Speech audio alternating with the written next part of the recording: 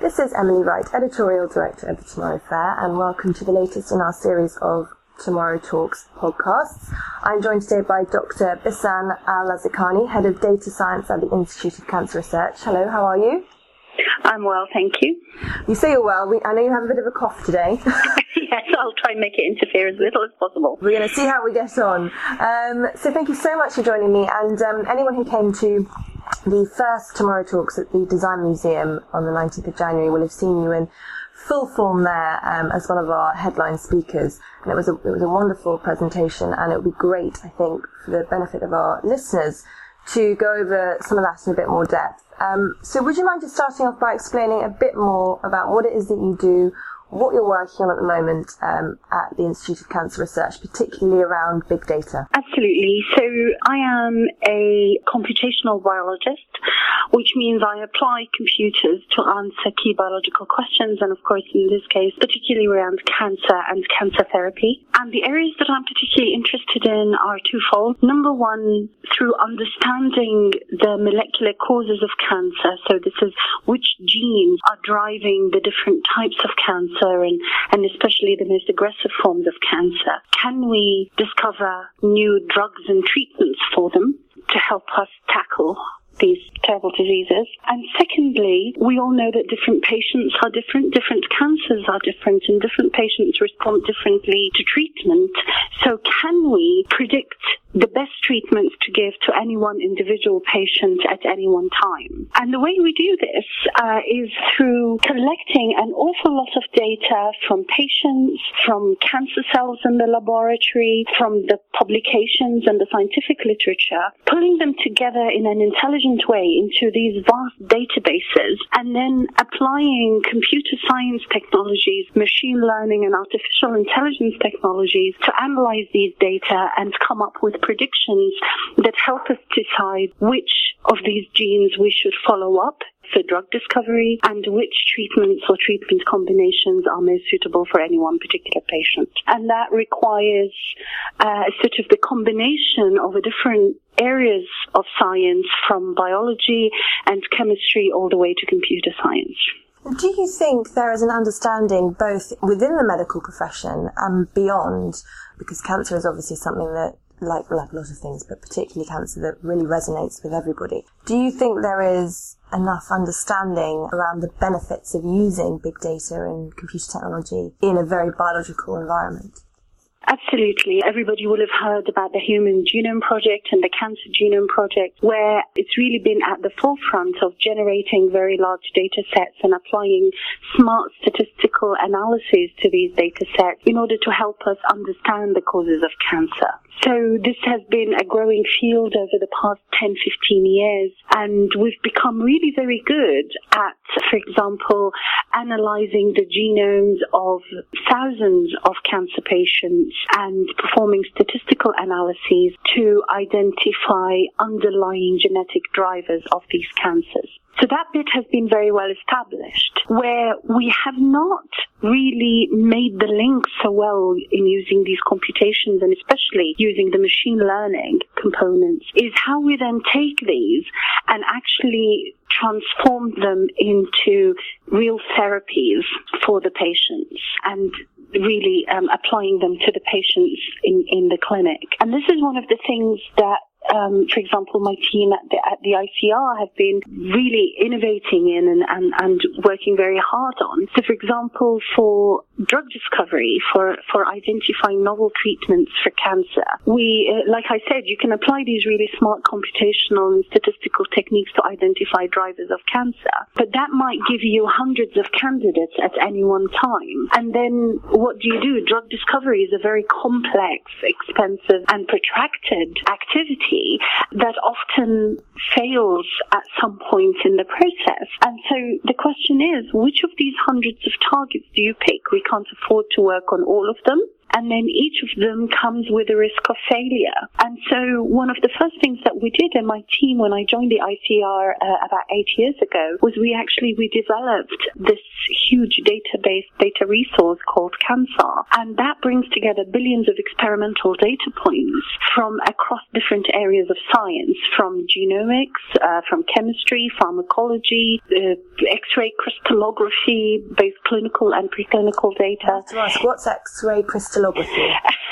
X-ray crystallography is a scientific technique that allows us to actually peer into the molecular structure, in the three-dimensional molecular structure of the underlying genes and proteins within our cells. And this allows us to visualize in a genuine way, in a three-dimensional way, the gene products, so the proteins that are functioning within our cells, but also that when they go wrong, we can get the cancer, and these are the things that you want to drug.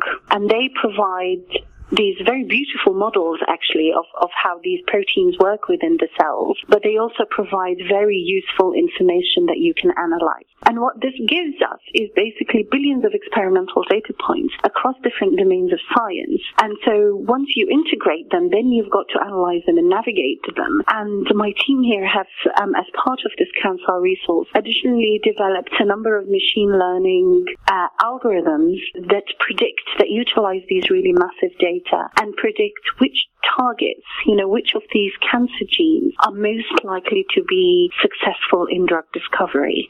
It's not 100% proof, but it certainly allows us to focus our efforts on the genes that are most likely to be productive from a drug discovery point of view. And we provide these database and all these capabilities to the public domain, so it's freely available to everyone to help them tackling these questions in cancer. But it also really underpins our decision making and our decision making in our own drug discovery here at the Institute of Cancer Research. So we're very good at drug discovery. We have almost 20 drugs, over 20 drugs, in fact, in clinical or preclinical development for cancer, and we're constantly feeding this very successful pipeline through our ability to utilize these really large data in a useful way and help us make the best decisions using them. And what do you think the future of cancer research, diagnosis, treatment, and then ultimately the cure holds? I mean, it's something that everybody talks about, isn't it? Searching for that cure. And I know it's much more complex than that because it's a very complex disease, and there's no one cure fits all. But what do you see the future being now that we are employing this big data and becoming a lot more advanced in terms of the research that you're doing? I'm actually really optimistic and excited about the future. So what you've got to remember is, firstly, cancer isn't even a single disease, right? So cancer is hundreds of separate diseases. And the reason they're grouped together under one umbrella is because they manifest in a growth. That's all it is. It's one of our normal cells that form our body that starts multiplying out of control. But what's actually driving this out of control behavior are very, very different mechanisms, and that's why they're different diseases that we group together and call them cancer. The good news is that actually we're probably a lot better at curing cancer than we may imagine we are. The latest statistics are showing that almost half of cancer patients are cured using one of the treatments that we provide, one of the therapies that we provide at the moment, be it surgery, radiotherapy, or drug treatment. So that's the good news. The bad news is it means that the other half, of course, we can't treat. And importantly, one of the major problems that the cancer community are really pushing hard to tackle right now is drug resistance. So this is very parallel and akin to antibiotic resistance that we hear about a lot in the news, where, bugs in the hospital or whatever become resistant to the antibiotics that we give them. Well, cancer cells are also capable of developing resistance to previously successful cancer treatments. So that's the big challenge going forward. These rarer cancers that we have failed to treat, and this what we call the heterogeneity and the diversity of the different cancers, especially when they become resistant to the drugs. The wonderful thing is that at the same time, we are generating more data than ever. So, for example, genome sequencing is becoming an awful lot cheaper and easier to do. And we're becoming much smarter at collecting these data and putting them in one place. And so we are not only optimistic here at the Institute, but also we are committed that we are now going to utilize these integrated different types of data to not only come up with better treatments and general treatments, but really to start honing in on the individual patient. And so our aspiration, it is a very brave aspiration, but I really have a lot of faith that we can achieve it, is that in 5 years' time we'll be able to start trials that allow us to tailor individual therapy combinations to each individual patient at that time, and then monitor how they respond to the drug and adapt these therapy combinations to them as they go. And what this would allow us to do is start becoming a lot smarter, sort of go to the next level of our ability to treat the patients, where at the moment, for example, we're very good at identifying certain genetic biomarkers that say certain patients with a particular genetic mutation would respond to this drug. So we're already good at doing that. The next level is to say that individual patient at the specific point in time with these particular characteristics and background information will respond to this drug combination best. And this may be very different to the patient on the next bed, which may have a very similar type of cancer, but we would tailor the therapy differently to them. I see that as the future of cancer therapy, and I see it only becoming achievable through real joint-upness of the data between the biology, the chemistry, and the physics world, and also by involving the patient in gathering these data and in the decision making that goes through. And this might be a tough question, or how long is a piece of string? But you mentioned 5 years and that aspiration, which sounds incredibly exciting and promising, and I think for a lot of people very reassuring. And it's great to know we've got people like you working on this and using that big data and coming up with the therapies that we're going to need going forward. At the moment, you say around about half of people are cured and half are not. How do you see that figure looking in 5 years' time?